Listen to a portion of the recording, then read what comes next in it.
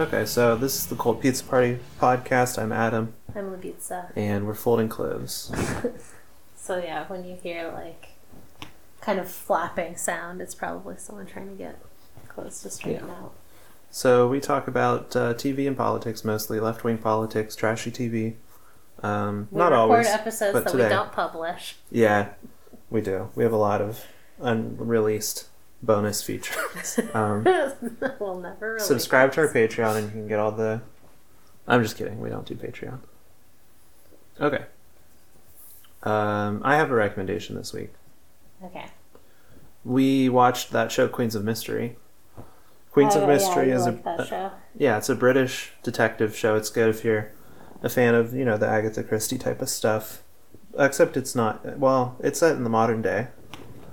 And it's about a young girl who was raised by her 3 aunts who are all crime fiction detectives. And she becomes a police officer in, like, the small British town where they grew up. Yeah. So it's like a bit of this genre taken to a slight extreme. What I really like about the show, if you like this type of show, you'll like it. If you don't like this genre so much, maybe skip through for when they use practical effects.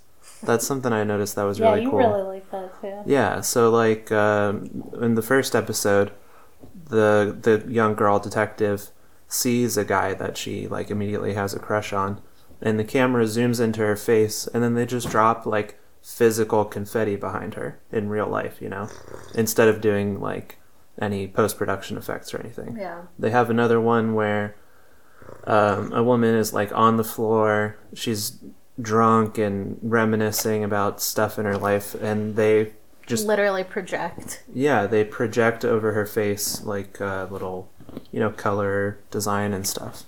Yeah. I thought that was really, really cool, and I'd like to see that in more shows. It's cool. Do I have a recommendation this week? I don't know. Not really, but I started using niacinamide in my skincare again, and it is very effective at brightening. It's like an actually proven ingredient to help brighten skin. So I don't know, if you have trouble with uneven skin tone or redness. I was having some redness around my nose. That's helpful. So consider getting that. There's like a niacinamide solution you can get from The Ordinary for like $6. So it doesn't have to be really expensive. Cool. So this week I think we'll talk about The Society, the Netflix show. But if if we come up with something else, we'll just switch to talking about something else. Yeah. We just finished it. We really enjoyed it. It's a show about I had to watch it when I saw the description. It was like teens at a upper class high school. Go on a field trip, and when they're dropped back off, like they're in their town, but there's no adults. Yeah. There's no one else actually besides them. It's like a replica of their town, basically. Yeah. Something like that. Well, we don't know exactly what's going on yet. Yeah. But the point of the show isn't so much what happened, even though it is kind of like a lost premise. Yeah. Where it's like, is it science fictional or what's going on? That's kind of in the background, and they don't thankfully spend too much time on it. Most of the show is really about how they construct the society. They have to build a new society. Like, they don't have any ties to the outside world. They don't have access to the internet anymore. There's no TV. Yeah, they have cell phones. They don't even have access to an electrical grid. Like when they start running out of electricity, there's no plan for how they're gonna deal with it. But yeah, only their cell phones work, and they can call each other. Yeah, they can't contact any outside world or find anyone else. They're just trapped there together. Trapped forever in high school, I guess. Yeah, that's rough. Yeah, so that's probably enough about, what it's about content-wise. Yeah. At first I thought it was going to be kind of like The Wire. Like, a few characters die pretty early on, and I saw something about Game of Thrones. We don't really watch. We don't literally really never watch. Watched. We've never literally watched a minute of it. Yeah, but I feel like I still know something about it a little bit just from absorbing it. Very vaguely. But I know Khaleesi or whatever was a big Hillary Clinton meme. I did see an article It's also what Stassi calls her fans. That's true. So that's what I know. Yeah. But I saw an article talking about how the show was at its best when it was more of a sociological drama like The Wire, and when it became too psychological is when it really faltered. And I think that this show has both of those aspects. Definitely the sociological aspects were what I was more interested in. There are a few points where it's really frustrating that they're just not just like... I mean, okay, that's the first thing we should, like, talk about. I don't know if the writers are, like, smart or stupid, honestly, on this show. Because they say, like, okay, well, let's do, like, democracy or whatever. But then they never really hold a vote. No. But they very quickly have an unelected leader, and then once she's murdered, her sister takes over. Sorry, spoilers, but there's going to be spoilers. We didn't really have to spoil that. Yeah, we do. I want to talk about it. Okay. I didn't think we'd have to spoil that part. Maybe. Okay. Well, I spoiled it, so I guess we did have to spoil it. So the really frustrating thing the whole time is that you keep thinking to yourself, just organize horizontally. Like, you don't have to have one person be the leader, especially in such an unstable society because you're just making it up. Like, but instead, the whole time, they have essentially an autocrat. Like, she rules because she has, like, the loyalty of the guard, which is, like, the football players, basically. I mean, it's not even clear that that's why she rules, really. It's more... Well, originally it's, like, just an appeal to authority because her sister was, like, a more natural leader. Oh, I thought you were talking about her sister. Because her sister was never, like, elected to lead them or anything. It's just that the show writers made it clear from the other characters telling her, like, everybody respects you, they'll listen to you, you have to take charge. And then, you know, she does, and truly, you know, they have 50 people in a room just watching her and nodding their heads, and nobody says anything or votes on anything. Yeah. And she comes up with, like, basically, well, they say, like, okay, we're gonna, like, change jobs so no one gets stuck with, like, this, like, trash duty all the time, or no one gets stuck doing trash. We're gonna, like, make sure that we have, like, a, I don't know, system worked out so no one gets stuck doing trash duty at night and then having to cook dinner or breakfast first thing in the morning or whatever, because they have to live, like, communally, basically. They said that. I missed that. Yeah, they did say that. And then they never changed jobs. Yeah. It's like she is, like, assigning the tasks, you know, like, in some cases, like, personally. Like, I don't know, it's just weird. Like, they don't really adhere to the rules of the society that they set up all the time. Yeah. Which I found irritating. But there are some sociological aspects of how they govern the society that are interesting and pretty well written. Yeah. So towards the end of the series, you know, the guys are going to stage a coup, obviously. Right. The guard. The guard, yeah. Plus, like, the psychopath and the rich boy. Yeah. They saw something that was clear to us as viewers, which is the girl that was ruling them. You know, there was no real reason for her to be in charge. Yeah.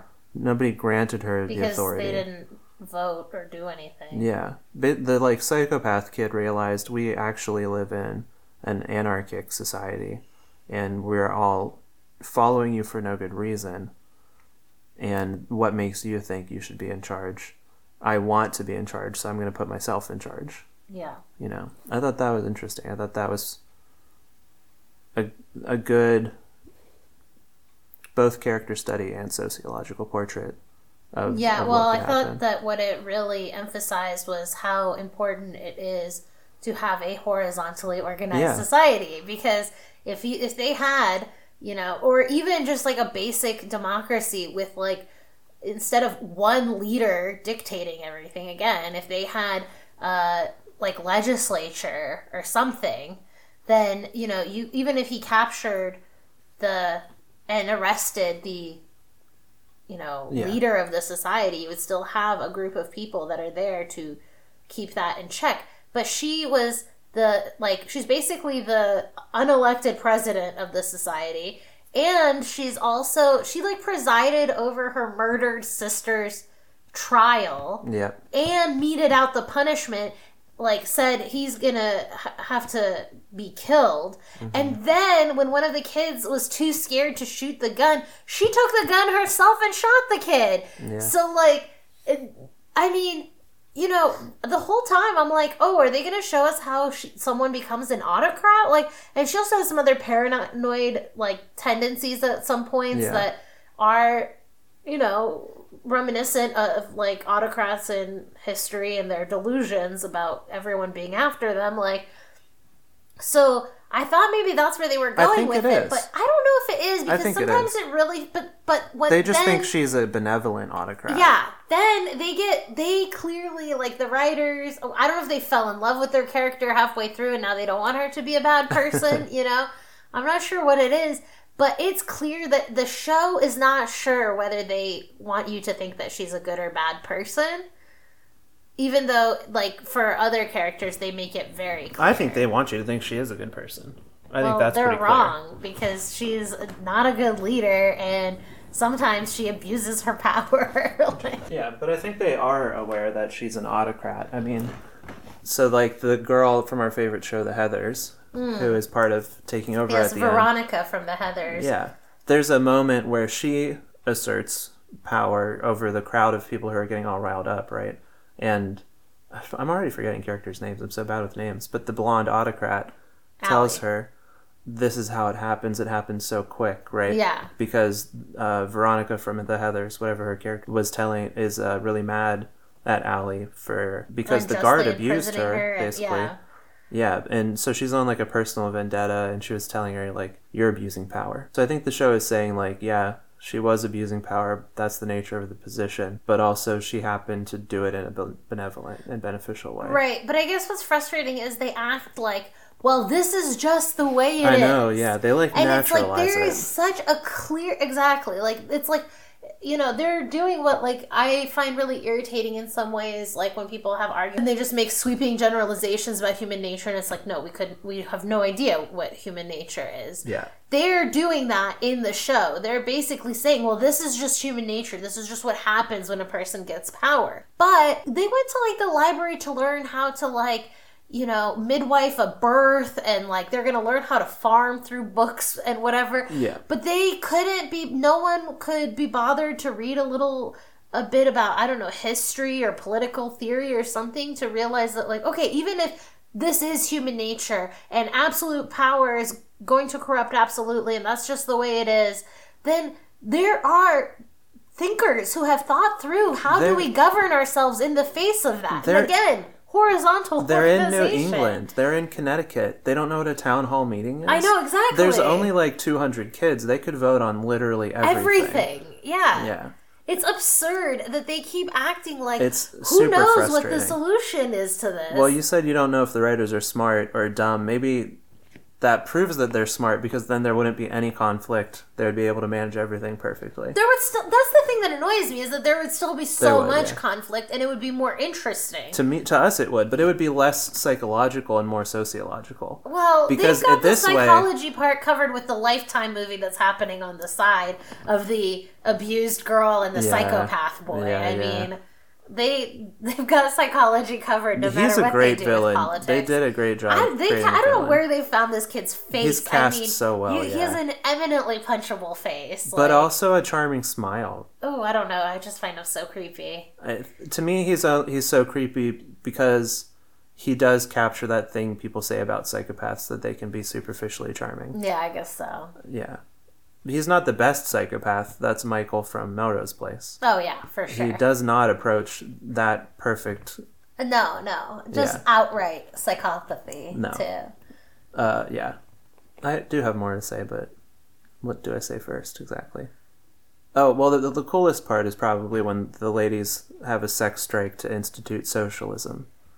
That's not exactly what they're doing. Coolest part, that's what they say they're doing, yeah. really. That is literally what they say they're doing. And they did have some quotes that did sound. I was joking with Adam, like, read did it in a Alyssa Marxist Milano Wikipedia just watch article. this show and then take to Twitter? Yeah, but that was pretty cool, except their version of socialism was just having Allie, the autocrat, tell them that they're going to share houses, basically. Yeah, do you want to play that clip of the guys talking about socialism? That was pretty funny. I've been thinking, What if we, like, didn't take stuff? Like food or whatever. Wouldn't be the worst thing in the world, right? Sharon? It could be like socialism. There's no I in team, right? What? Eric could give you that talk? No? Oh, really? Because Gwen said that exact shit to me last night. Lukey? Well, it's not like it worked in China. Socialism. Kind of worked. Everything's made in China. Yeah. China's a poor example. The party took complete priority over the workers. In reality, we've never seen a true socialist state. Maybe all the Chinese women said they wouldn't put out, unless all the men got on board. Gwen say that too? Well, socialism it is. That's like what actually made this, like, where I was like, okay, I guess we'll keep watching this. Because the first two episodes are not the best, I would say. Yeah. They were a little, I don't know. I found them to be a little bit of a slog, personally. Yeah. I guess maybe if you're, like, really interested in what happened, maybe that would drive you, but otherwise. Yeah. The show really hooked me, but I guess it also does slog towards the end, too. They had that main problem that so many shows have where it's like, if characters would just tell the truth, their problems would be resolved. That was really the most frustrating thing by far, over and over again in this show, where it's like, you know, also like we're saying about organizing too, it's like, it would lead to more interesting conversations and conflicts if people just told the truth and then we had to like deal with the outcomes of those things, you know? It would be more interesting to see them trying to figure out what exactly is the type of socialist society that we want. Not just default into like an autocratic socialist society, right? Like, yeah. And have more than like 6 characters who have agency over the structure of the society. Yeah. It's like, you know, it would be cool to see them like, you know, really argue between, I don't know, like, do we want some kind of like co-op situation or more of like a top-down centrally planned economy? Or, I mean, they don't need like a full economy. They're 200 people, but at the same time, like, if I were in this society, I would want to have some say over my workplace, you know? If we have to like a big thing that they keep emphasizing throughout this is how basically like exhausted these kids are because they've never had to do this much work in their life, and they keep emphasizing too, like, if we lose one person, it's going to be a huge hit to us. If we you know, if too many people get sick, how are we going to like continue? Like, every shift is important, like, just to keep themselves going. So if that were the case, and I'm doing more work than I've ever done in my life, and also mine and everybody else's literal survival depends on it, I'm going to want to say But that does kind of bite in the ass the teen autocrat in the end.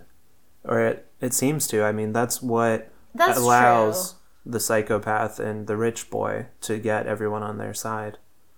Is when they start talking about that stuff. Gets everybody on their side by criticizing that. Lexi is clearly like the Trump figure. I guess. I think so. She's running just out of like a personal vengeance, for one thing. And she has no plan to do when she wins. That's true, but she has rightful criticisms of the system. She speaks bombastically. She is a populist. That's true. Yeah. And she didn't have any concrete plan of what she would actually do different. They do a good job of not making this only like a metaphor or allegory for something else. Yeah. So I don't mean she's literally meant to be Trump. Yeah. I just agree. think I think you're right. There I think you're some probably extent. right. Yeah, I mean, I was thinking that too about this show. Is like, is it an allegory for like climate change, or are they trying to, you know, show us, oh, look, we couldn't do socialism, or we could do it, or whatever. I don't think they are. No, I don't think they are either. But I was wondering, like, why is this type of show appealing, you know? because I mean, like you said, it's not exactly the same premise as Lost, and I think it's going to obviously tackle very different subject matter. But this idea of sort of just like transporting a group of people out of space and time into another place, like what is that about? I mean, I think obviously part of it, I think both of those shows are American, and I think that Americans have a tendency to fetishize, starting a new world. They draw literal parallels when they're talking about it. Yeah. So I think that's one aspect of it. It just like tickles a certain spot in our American brains. When they're exploring in the woods, the one girl character who is a Muslim teen girl says, we're explorers on the edge of a new continent. Yeah. Like that's definitely. And then when they arrive at a field because they were looking for farmland, one of the other girls just shouts out, "This is ours." Yeah. And it's kind of like, it's a very colonial kind of attitude to just find land and immediately claim it for yourself, Yeah. In large part, the show is about how to structure the society. It's a show about self-government, which is cool. I just wonder, like, is it fantasy in a way, like a roundabout way about, like, what happens if technology is wiped out by and large, let's say by climate change or solar flare or whatever, right? Most of the adults die off, and people have to try to continue in much smaller groups. Yeah, sure. No, society, right? Like, I think there's some fantasy element there, or like thought experiment there in that regard. I think it's legit to read all these things into it, but it's not. It's pretty like literalist. Like it's just about what happens on the show. They do a good job of not making it an allegory for something. So I think that's true. But mean, they don't. Yeah, like Walking Dead isn't trying to predict. But you can't fit every political thing that happens in the show to a climate change or a Trump analogy. But there's a reason why we have 1 million zombie apocalypse show, or like there was a huge boom in them, especially a few years ago, right? You just think that's what the appeal is, like subconsciously as a culture. I'm not saying, I don't think Walking Dead, you could map everything that happened there to some kind of politics in our society, but the fact that it exists, like, it's not by accident that we talk about that for every TV show. It's not by accident that we're choosing to create certain types of fund even certain types of narratives to go into production, right? Like there's a reason. Yeah. And I'm just interested in what that is. Hey guys, this is Future Lubitsa, and I'm editing this, and as I'm listening, I realized that the point I originally wanted to make before I got a little derailed and forgot was that the reason I find it interesting that we have this show now, and I wonder whether we'll have other shows like it beyond the obvious climate change sort of allegory, is that obviously there's a lot of polls that show that young people are much more pro-socialist than their adult counterparts, right? And a lot of polls even showing like younger people much more favorable feelings towards the word socialism than capitalism, let alone the actual ideologies. So I found it interesting that this show has come out now right before another election season where we're seeing until Biden jumped in, right, the front runner of the American presidential election was a socialist. I think it's like interesting that this show came out, and I think it's also a good example of how great capitalism is at taking an outsider voice, perspective, movement, political system, whatever, and cannibalizing it and turning it into something profitable and easily digestible, in this case in the form of a teen melodrama.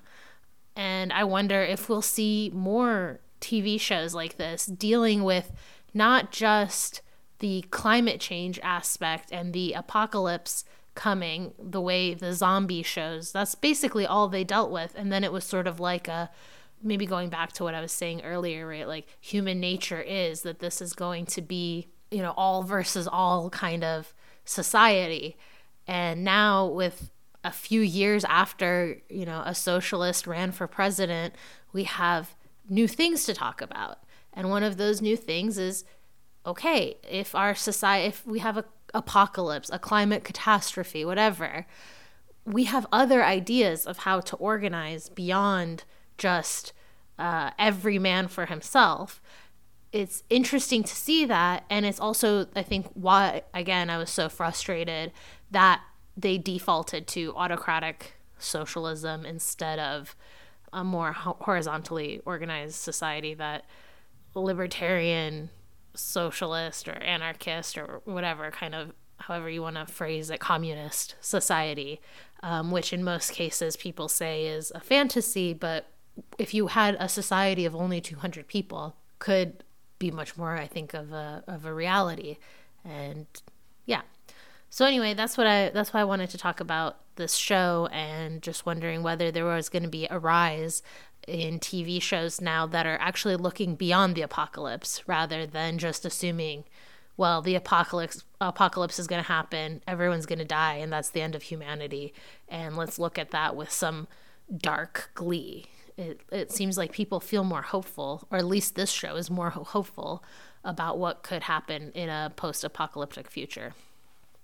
For me, what hit more from the show was the stuff at the end about the nihilism about the rules, and how the psychopath character realizes that these rules are actually, other characters say that too, but in a positive sense, that we agree to these rules and that's what keeps things running. It keeps us safe. And as soon as you admit the truth, or because the truth is that it's arbitrary and imperfect, and nobody is giving us these rules, we're deciding it for ourselves. As soon as you use that as an opportunity to twist it for your own power, then it all falls apart, right? Yeah. That was great. I think that it was a longer theme, right? Because at the beginning, because at the early part of it, Allie and kind of the other few kids that are in the circle that are kind of making a lot of the decisions, or somewhat helping make some of the decisions with her, were with Cassandra. Or even Cassandra, but also Allie, because Cassandra dies pretty early. I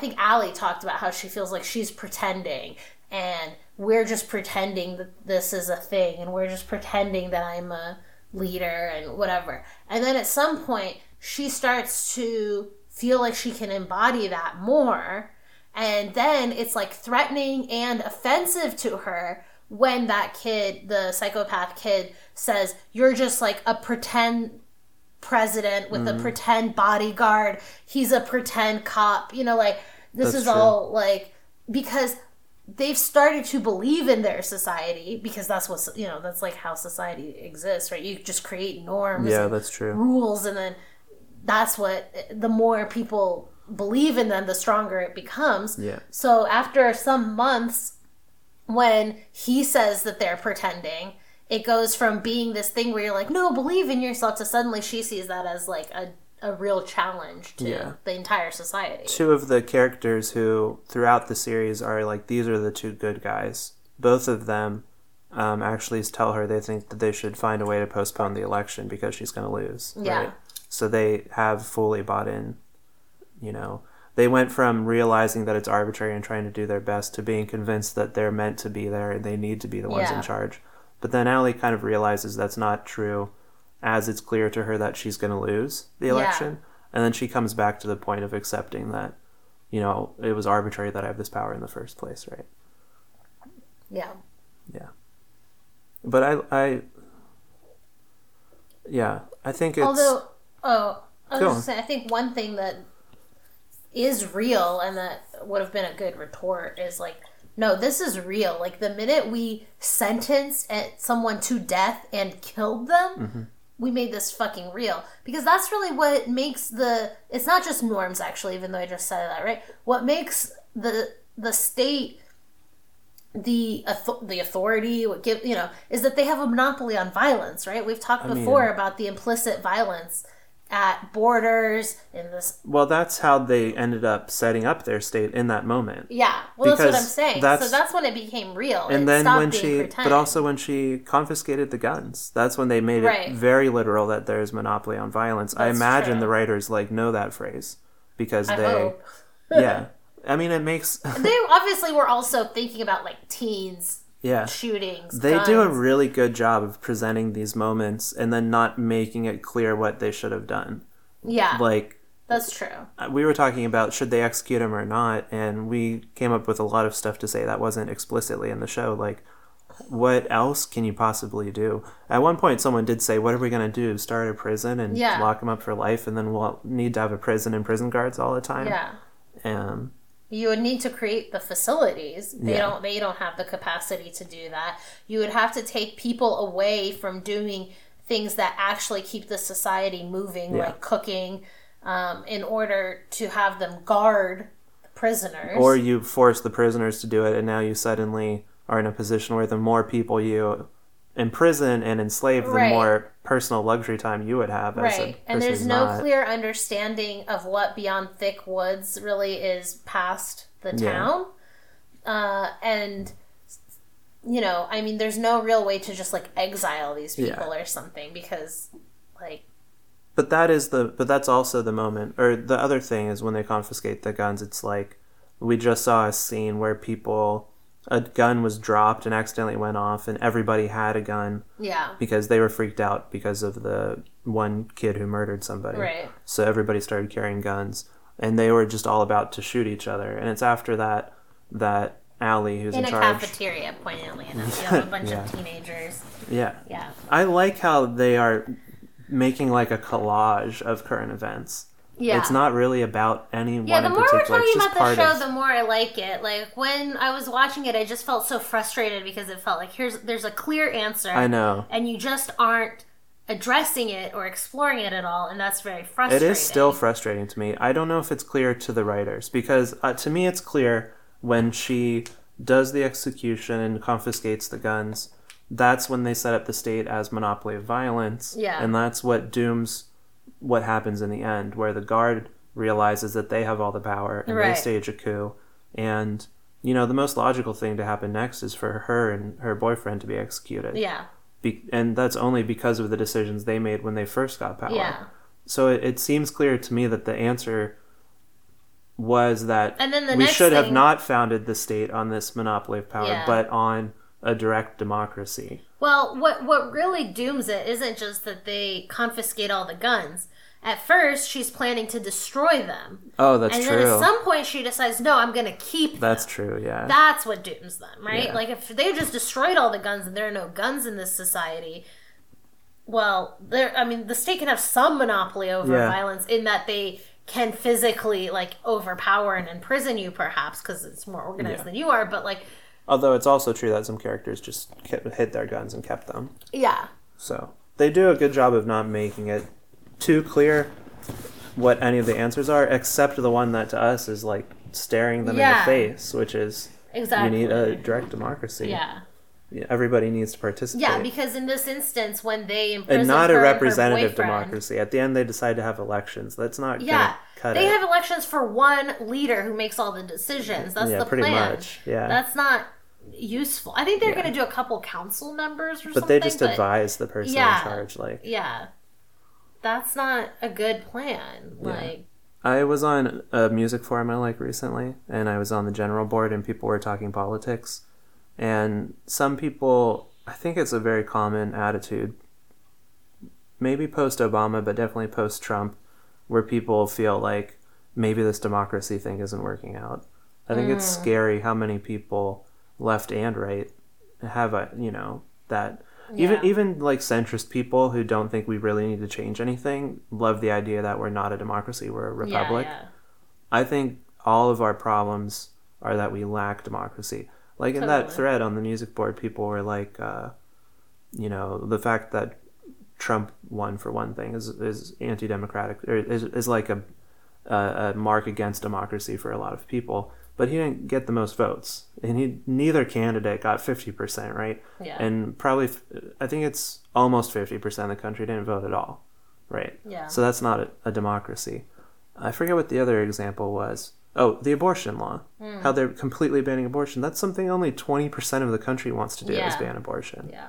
All of our problems that people instinctively suggest the problem is democracy because, some representatives passed a law or whatever. The truth is we don't have enough democracy, and that's where these problems come from. Totally. And I think the show is a good example of that. I'm just not sure if it's intentional or not. I don't know, because at the very beginning even, like when Cassandra, the original leader, just starts talking about like, what should we do? She says like, we should do democracy. And then another kid is like, oh no, fuck that or whatever. And then it's like, okay, well obviously even in this moment, all you have to do is say, okay, well let's vote on which one of these two options you want, right? Even if you're planning on giving up democracy, how do you decide that but to vote for, other than a violent coup like what's happening now in the show at the end? Yeah. You can't have a coup against, like a state run by Quakers where they'll hold a meeting together to decide what they're going to do. Yeah, or 200 people who all decide to... I mean, again, it's only 200 people. Like, it's just not that many people. Yeah.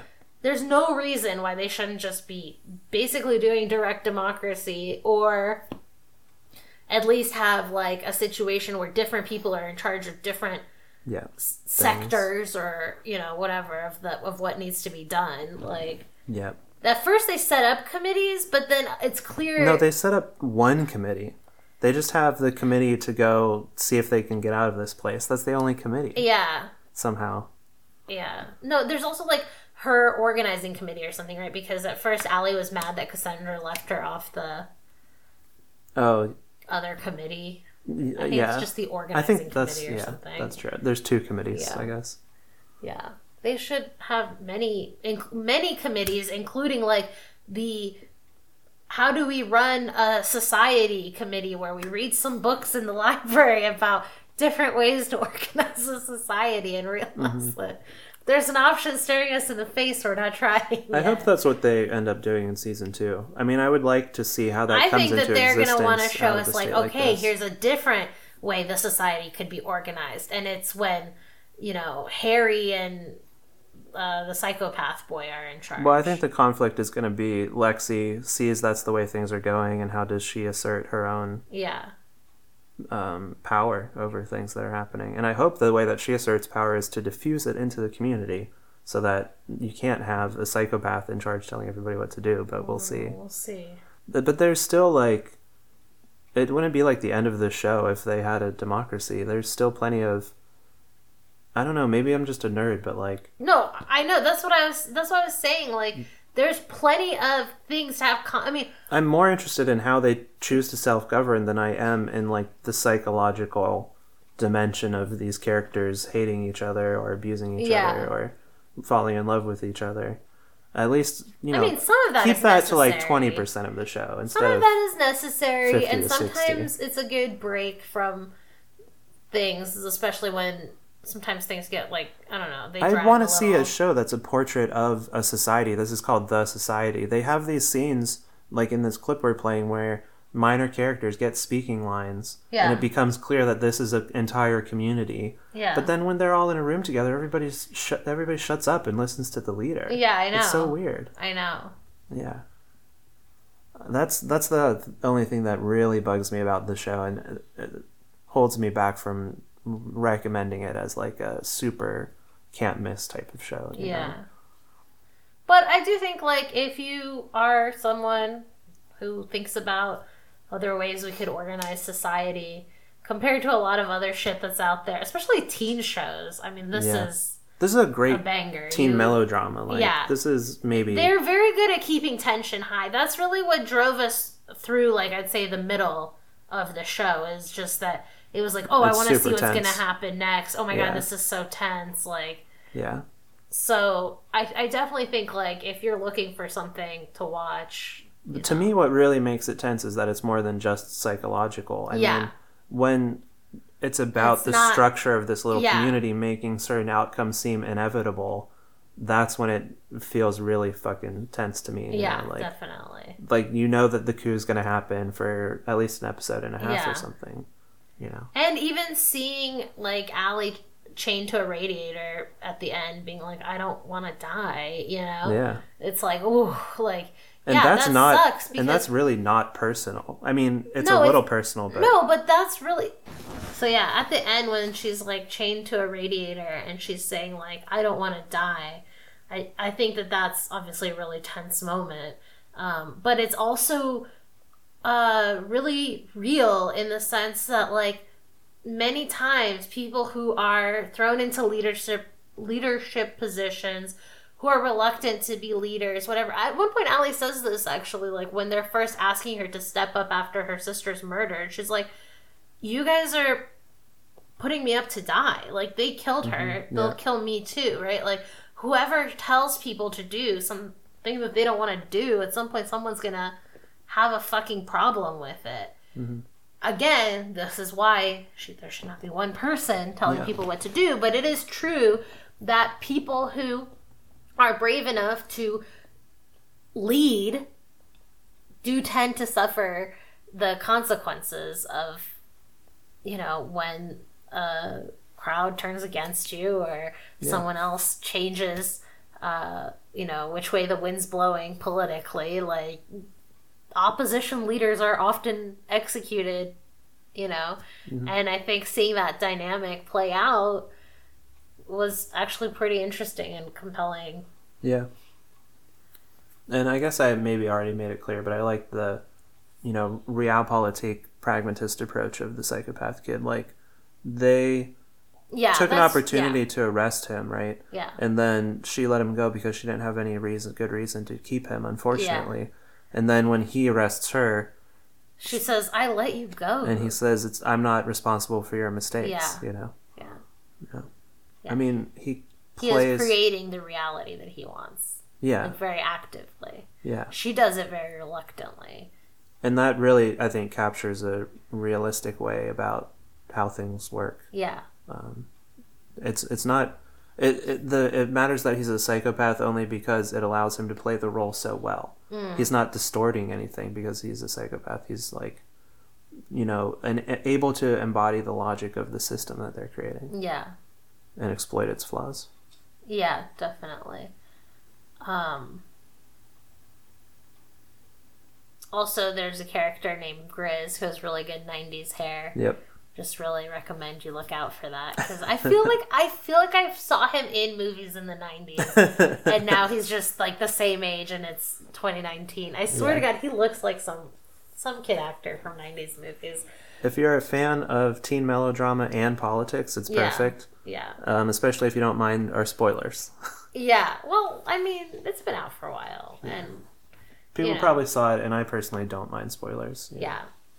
It might make you more interested to watch it if you know what you're getting into. I feel that Hey, way it's sometimes. scientifically proven that Yes. spoilers help your enjoyment of a We say this piece of every media. time we spoil something. Okay. And Is yet there... we've never cited a study. I know that it's true. Is there anything else we want to talk about? How long did we...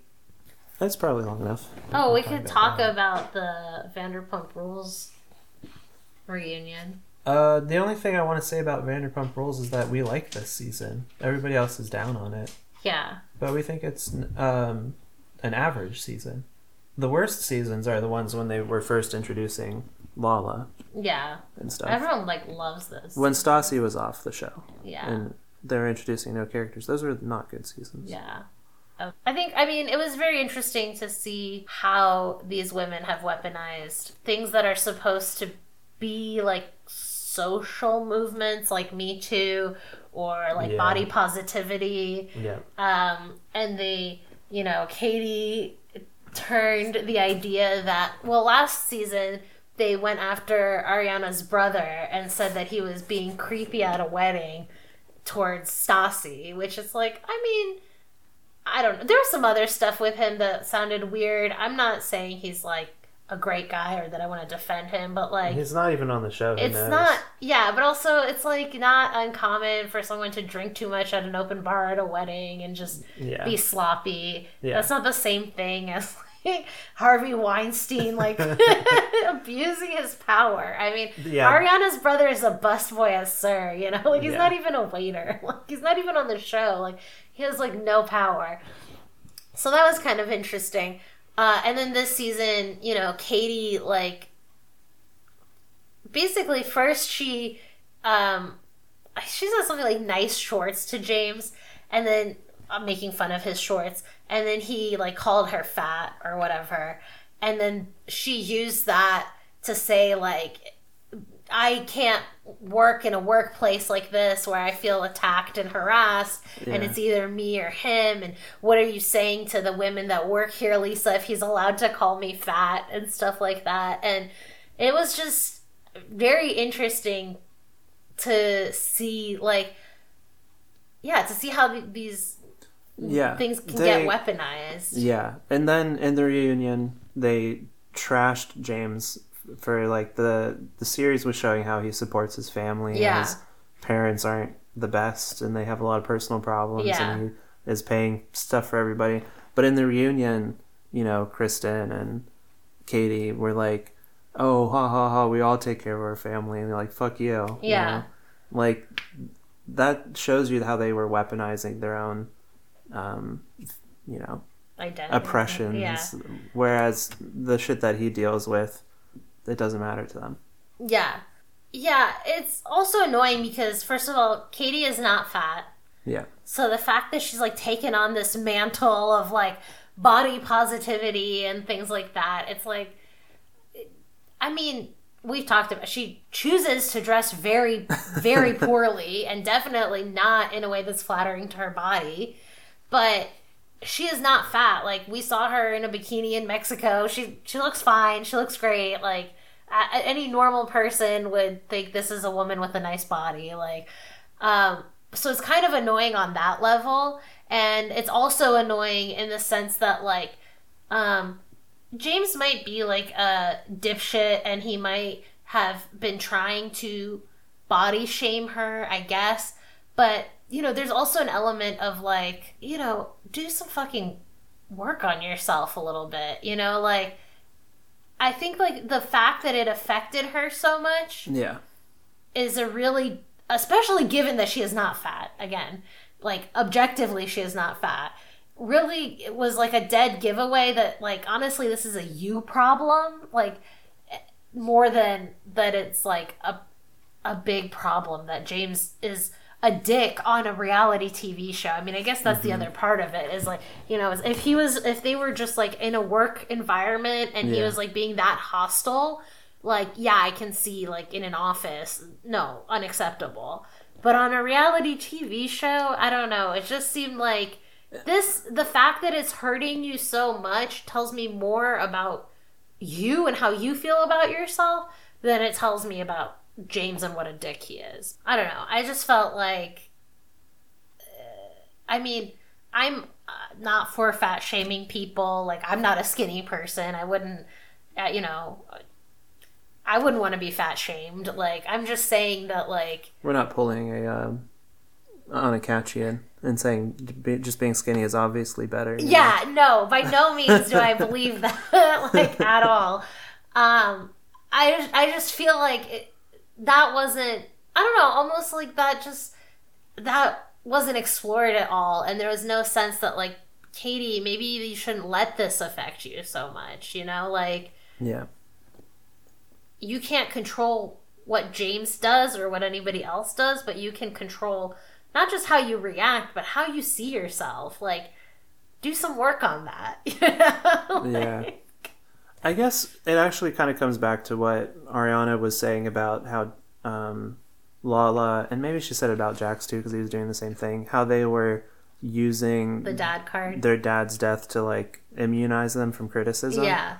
It's kind of the same process, not at, like, a, I don't know, societal level, I guess, but you're like holding on to some piece of yourself to justify all your bad behavior. Yeah. And then you're just making it a deeper part of yourself too. Yeah, totally. Well, and then we saw that later when she had an absolute fucking meltdown when they were talking about, oh, James, you did so much to help your parents. And then she was like, oh, boo-hoo, James's parents got divorced. I fell through a glass pane through 3 stories. Where's my sympathy? Like and it's 10 years ago, and I still have brain damage. Yeah, and it's like, okay, Katie, we gave you sympathy last year, first of all. Secondly, we're just talking about something different. That doesn't take away from, unless you are a bitch like this, like, it doesn't take away from the sympathy people feel for you about a traumatic accident that led to a brain injury. Like, no one is taking that away from you by talking about the fact that James has a fucked up family life with, like, a mom who mooches off of him, you know? Like, yeah. I mean, she is really giving a bad name to the idea of Me Too and calling out people for things, you know? Yeah. It's like the best example I've seen in, you know, quote unquote real life, because it's a TV show. Yeah. Of the, like, Anakachi and Red Scare perspective that, you know, yes, it's right to stop abuse and expose abuse of women on, like, a Weinstein level, but it's also a way for people to, like, social climb and combat each other. Yeah, definitely. I mean, I guess sometimes some there's people some truth definitely use it that way. Yeah, I wouldn't, if I didn't see it, I still don't think that's a significant problem, you know. Oh, no. But it's interesting to see it play out on. Yeah.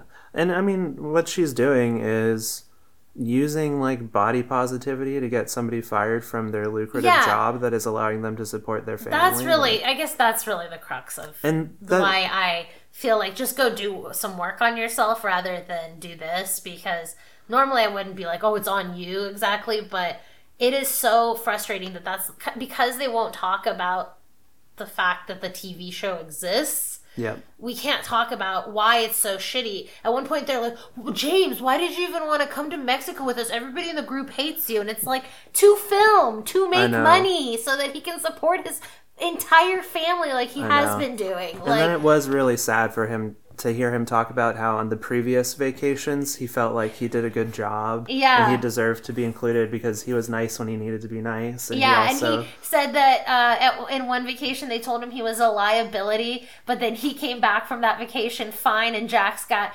arrested, so Jax was the liability. Yeah.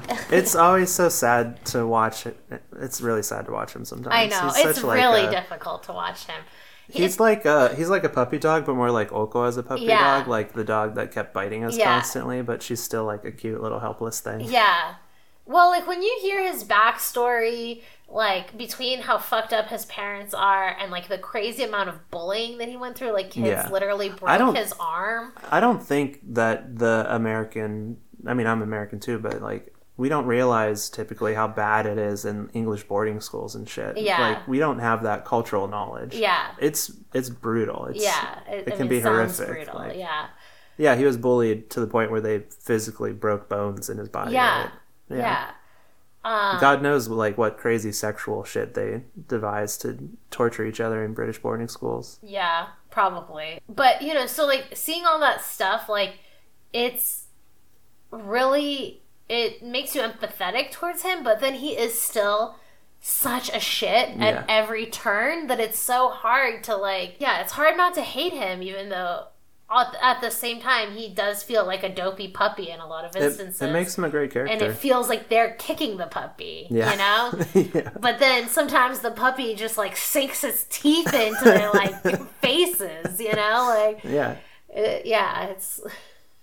Yeah, he's a good character. Yeah. But I think what you're saying about they won't acknowledge it's a TV show, that's what really drug this season down to the point, you know, to the extent that it did suffer from something. It suffered from not being able to talk about what was actually going on. Yeah. And the numerous times we've had to pretend that like Katie's clocking in for a shift. I know, or my God. Sheena pretending that she's actually a waitress. Yeah, still, or they have to ask Lisa if they can get the day off to go on vacation. To film for the TV show she's an executive producer of. Yeah. And it had too many fake storylines. The whole part of the reunion where Tom took Andy Cohen on his motorcycle and they pretended it kept breaking down. Yeah. So fucking irritating. Yeah, Don't waste our time with that.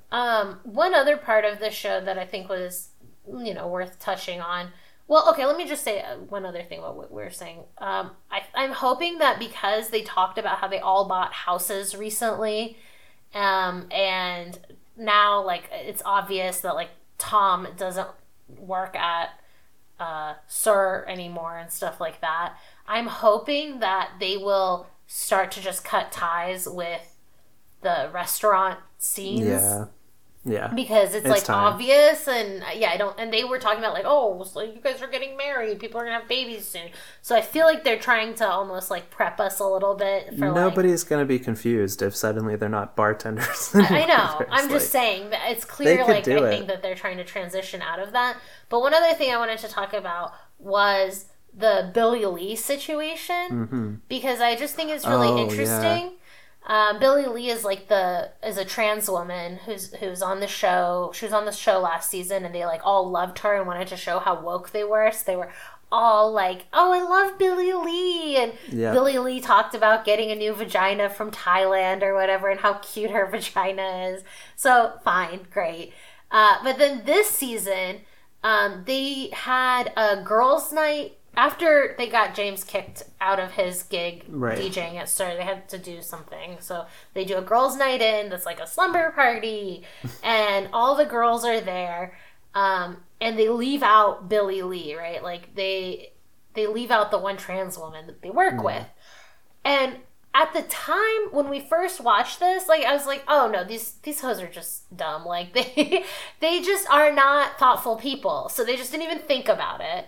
And they just left her out. Or, if anything, they were being bitchy and, like, kind of circling the wagons around the group or the core group of girls or whatever. I thought maybe they were trying to just shut her out from being a full cast member. Yeah. Because they just don't want But anymore. I didn't think it was, like, transphobic.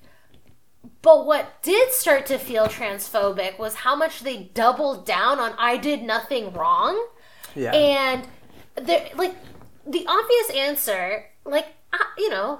I'm a cis woman. Like, I can be a basic bitch, too. Like, you know, maybe you just forgot. You didn't think about, obviously we should include the one trans woman in girls' night or whatever. So then, at the reunion, the obvious thing to do would be like, you know what? I was being thoughtless.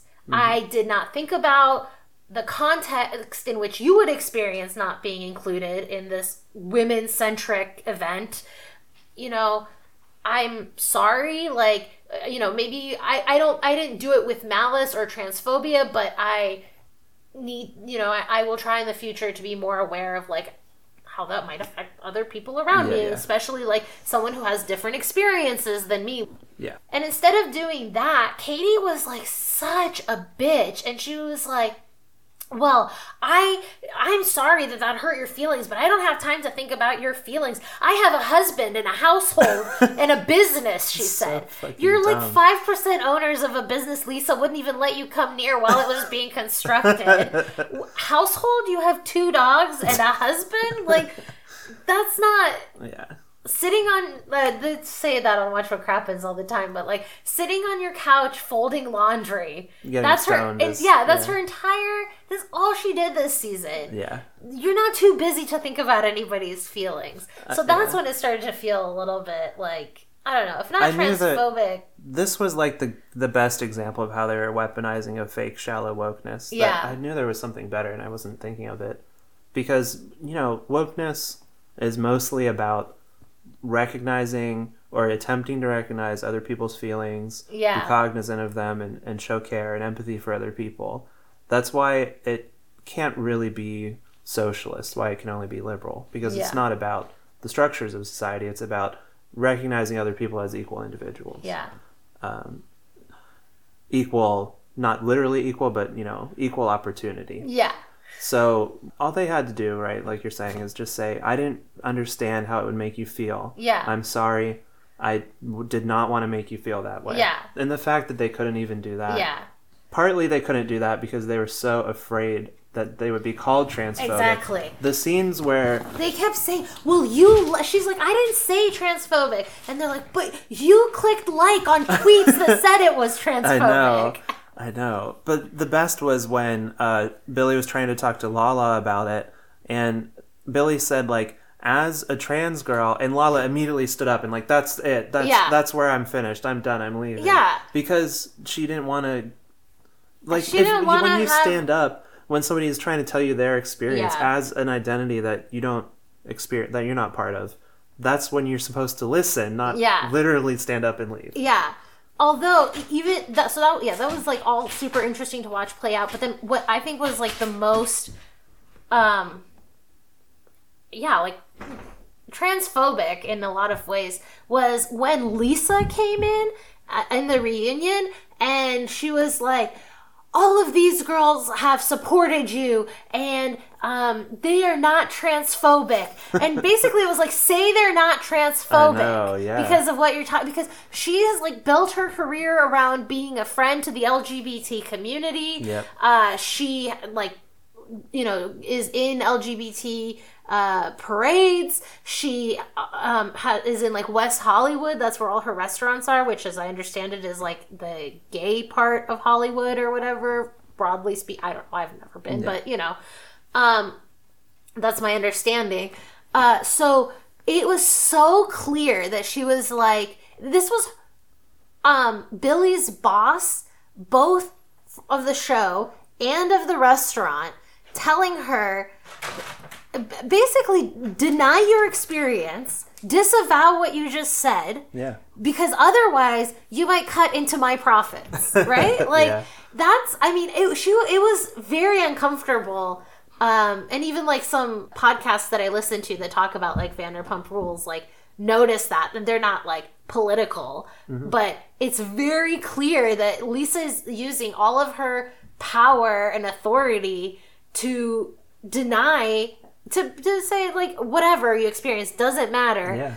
Let's close this chapter by saying the show isn't transphobic, the restaurants aren't transphobic, these people aren't transphobic, because we don't want to like fuck around with getting anyone canceled and cutting into my profits. So that was really interesting to me. And I think transphobic, because it's fucked up to like completely deny someone's experience after she tried both within the timeline of the show and within the reunion to express herself and just say, hey people, I experienced this differently than you because I'm trans. Like, it's so stupid. Like, they are so focused on like their conscious intent too. I feel like that's a mistake that rabid anti-SJW people make, is,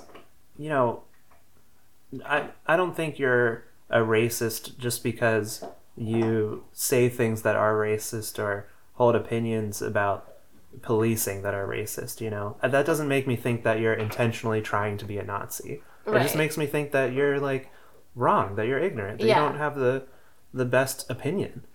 But those girls see it the same way. The implication that they could be wrong, that they could be treating a trans person poorly, to them is like offensive, because they would never want to do that. And they think that's what matters, is that they're not intentionally hating on her for being trans. I mean, it's, like, the worst, it's not being racist that's an injury, it's being called a racist, right? That's injurious. Like, same thing here. Like, I guess maybe it's shifting for some communities or to some extent. And apparently not some other ones. The fear that they would be called transphobic just completely outweighed for the show. Outweighed her, the trans person's actual experience. It was just fascinating. It was fascinating. But this is a good season. I think so. Oh yeah. But the show's like format is holding it back. I think that's when people, I think that's what people are responding to without realizing, when they think it's weaker. It's just like, you got to acknowledge you're on a TV show. You got to. This season has no arc at all. They started with James getting fired, and he didn't come back in the end. Nothing happened in the end. It just kept like going in a straight line since then. But that's fine. You just have to give up trying to pretend that there's an arc and trying to force it. Just show me like these people hanging out, having a good time, saying stupid shit. That's what we watch for. You don't need to try to, fake it. I think that, when the show started, it was like, 8 years ago or 7 years ago, something like that. Like, since then, like, I think a major part, especially of, like, the rise of YouTube and podcasts, a lot of DIY media culture, is basically showing the production, like, of the show as part of the show. Yeah. And I think that they're suffering from the fact that people are used to that now, and we are used to talking to creators or whatever, stars, whatever, on social media. Like, the barriers have really broken down between, you know, the show and the people in every other aspect. And so it's weird that they're still in this one show trying to keep up this, like, third wall. Yeah, they're like erecting a narrative prop to separate us from reality. And it's just not necessary, and it's distracting, and it's holding the show back. And I think that the sooner they just drop that, and that we can talk about the fact that, like, yeah, they're on a reality show that is watched by people like Chrissy Teigen and whatever, and they have famous fans, that Miley Cyrus went to TomTom because of the show, presumably, right? Like, they should have been covering for years how they made friends with the Bachelor people or whatever. Yeah, that's what they should be, like, shifting the show towards, because that's much more interesting. And it would have been more interesting also to just see, like you're saying, how these people slowly go from, like, servers to, like, middling celebrities, to the show getting more and more popular, and actual celebrities being interested in them, and, you know, like, seeing them actually get famous. The show originally, when it started, was like, oh, here's a guy who wants to be a musician, here's a girl who wants to be a pop star, whatever. And it sort of promised us that it was going to show us them getting famous, but then it just fell in love with its, like, setup. Yeah. And it stopped us from actually seeing them get famous. Totally. We didn't watch it because they were waiters and bartenders at Sir. That wasn't literally the appeal. Yeah. Yeah. And they, like, this is the problem with the James storyline, is they need to let in the reality. It's not, oh, he's being excluded from Tuesday nights at Sir. Yeah. They're trying to kick him off the show. Yeah. That's the stakes. Yeah, exactly. And okay, our card filled up while I was talking. I was just saying that they're covering up the real stakes, which are much higher than the fake stakes that they made up for James' story. Yeah. Okay, so one thing I wanted to say is I listen, like I said, to some podcasts that cover Vanderpump Rules or Bravo or whatever. And one of them I started listening to, it's called, like, Sexy Unique Podcast or whatever. I started listening to it because Felix from Trapo was on, and I wanted to hear his take on Vanderpump Rules. And then I started listening to her podcast after that. I like the podcast name. Yeah. And I mean, it's good. Go check it out. I don't know. Like, I don't always agree with her take, but, you know, she does a good job. But one thing that I noticed on that show is, like, she lives in LA. She's, like, been to TomTom and met all of the cast members many times. Was she the one that you could see briefly when they had the first TomTom party? They, like, started the scene with two people at a table, and Lisa was like, how's that food? And, like, their line got cut out, and then they walked away. Yeah, I think so. She talked about that. Although somehow I missed that scene, even though we watched that episode. So I have no idea what she looks like. But anyway, she tends to have guests on that are also, like, in LA. Oftentimes they're doing, like, acting or modeling or comedy or whatever people in LA do, and for whatever reason they're there. And a lot of times she's talked about how, like, triggered she is, and so have her guests, about the fact that these people are able to buy property before, you know, the host and her guests are able to buy property. Especially, I think, because they feel like they're kind of in almost a peer group with these people. Like, they don't know them that well, but at the same time, they're around the same age and living in the same area and, you know, have met them and stuff. So it made me think about, like, we watched a Big Joel video recently where he talked about a guy who made YouTube videos, and he would be in, like, YouTube creator subreddits talking about, like, well, why am I not blowing up? Why aren't my videos getting more views? And people would give him some advice or other, and he would tell them, like, no, that's not it, almost, like, reflexively. And after a while, people started to get really annoyed with him. And people on YouTube have even made videos about him and how, like, stupid and annoying he is. And Big Joel's, I mean, you should watch the video, but his general take is that the reason people, like, viscerally hate him so much is because he sort of freaks them out. Because if you follow all the rules that do all the guidelines that YouTube sets for creators, and you, like, still can't make it, then maybe the problem is you, is how it feels, right? Even though obviously the problem's the platform, but... Well, yeah, that's the point of the Big Joel video is people are inclined to think that they have control over it. So that all I have to do is do the right things and I'll succeed at YouTube videos. And you internalize it. But though, in reality, it's more random and... Yeah, so this guy is like, well, look, the reason people kind of get pissed at him is like, look at this idiot. He's not doing all the right things. And the fact that he's not doing all the right things is why he's a failure. And that makes you feel good about yourself. Yeah. But the flip side of that is, well, I'm not doing that well. So maybe I'm a fucking failure. Maybe there's something wrong with me. Because again, obviously it's not the platform. Okay, so, I mean, it obviously is, to be clear, the platform. But that's the But it's also just anomalous, is the point, right? Yeah, but I think it's like that mentality tells you to turn away from looking at YouTube and thinking maybe YouTube is not an equal opportunity platform. Yeah, right? Yeah. And instead to put all of it, like, personal responsibility, to put it all on yourself. So I think that the reason that people get triggered when they see the Vanderpump kids buying houses now is that, especially people like that, it's like, well, I did all the right things that you're supposed to do to come to Hollywood and be successful, right? Yeah.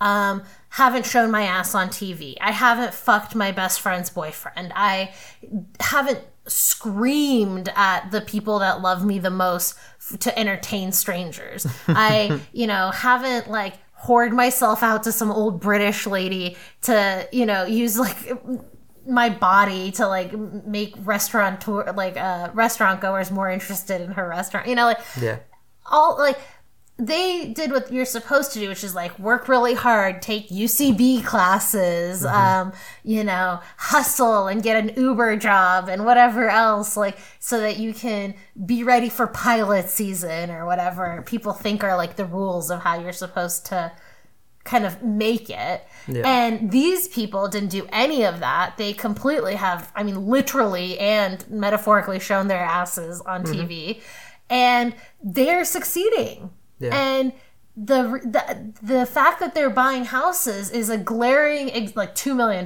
houses, right? It's a glaring example that the system isn't fair, right? But what it kind of forces you to feel, if you're not someone who has, like, a strong political analysis, is the same thing, right? Instead of looking at YouTube, you look at yourself. Instead of looking at the system, you're looking at yourself. And it's triggering them because it's making them feel like, what did I do wrong? Yeah. Rather than, well, maybe the system is fucked, Yeah.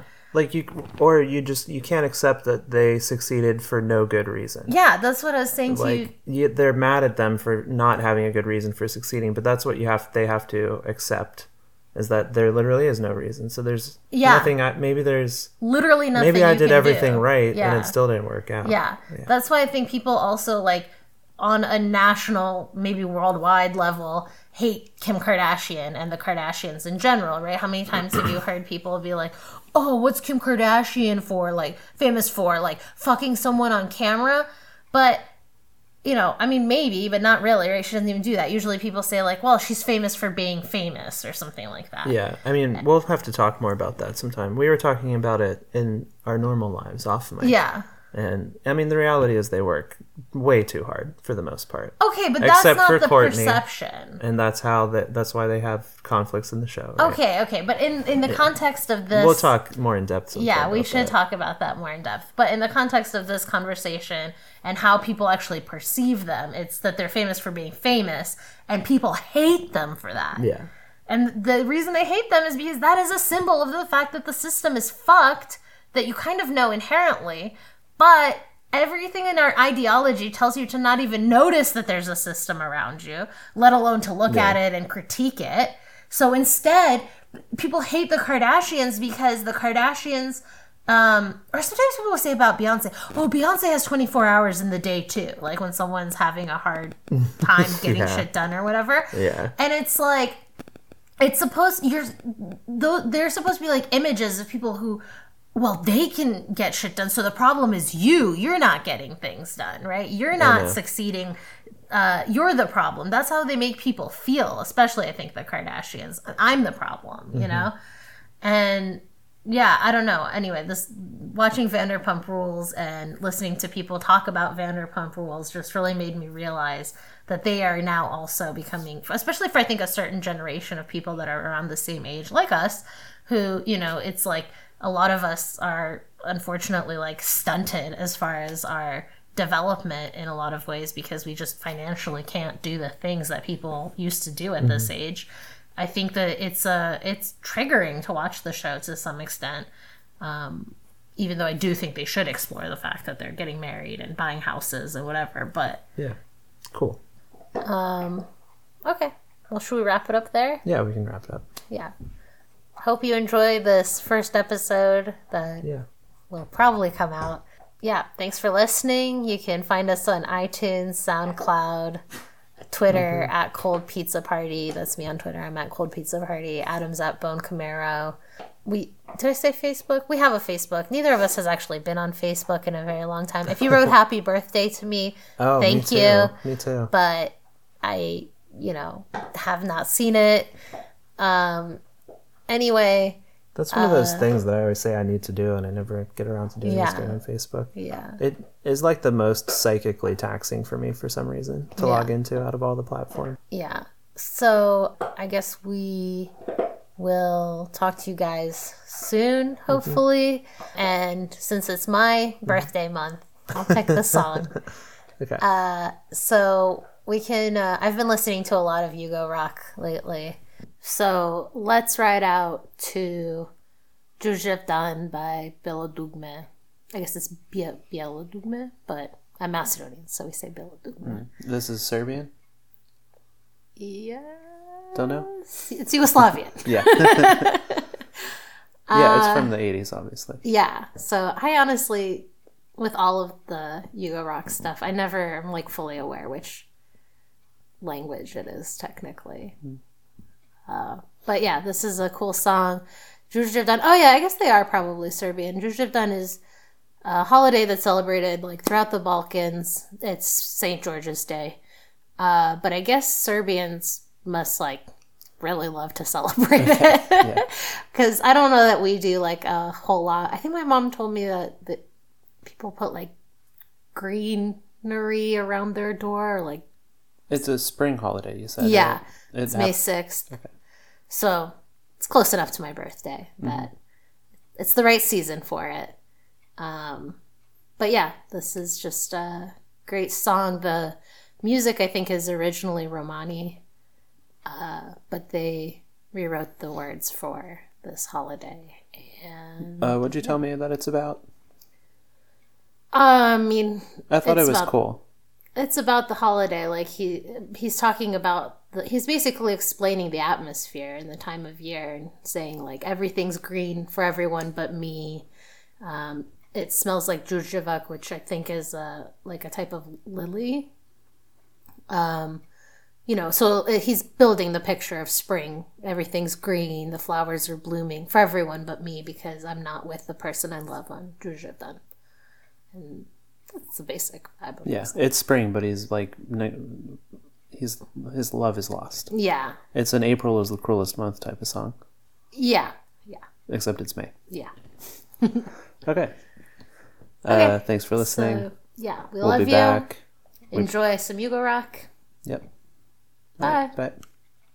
Proljeće na moje rame sljeće, đurđevak zeleni, đurđevak zeleni.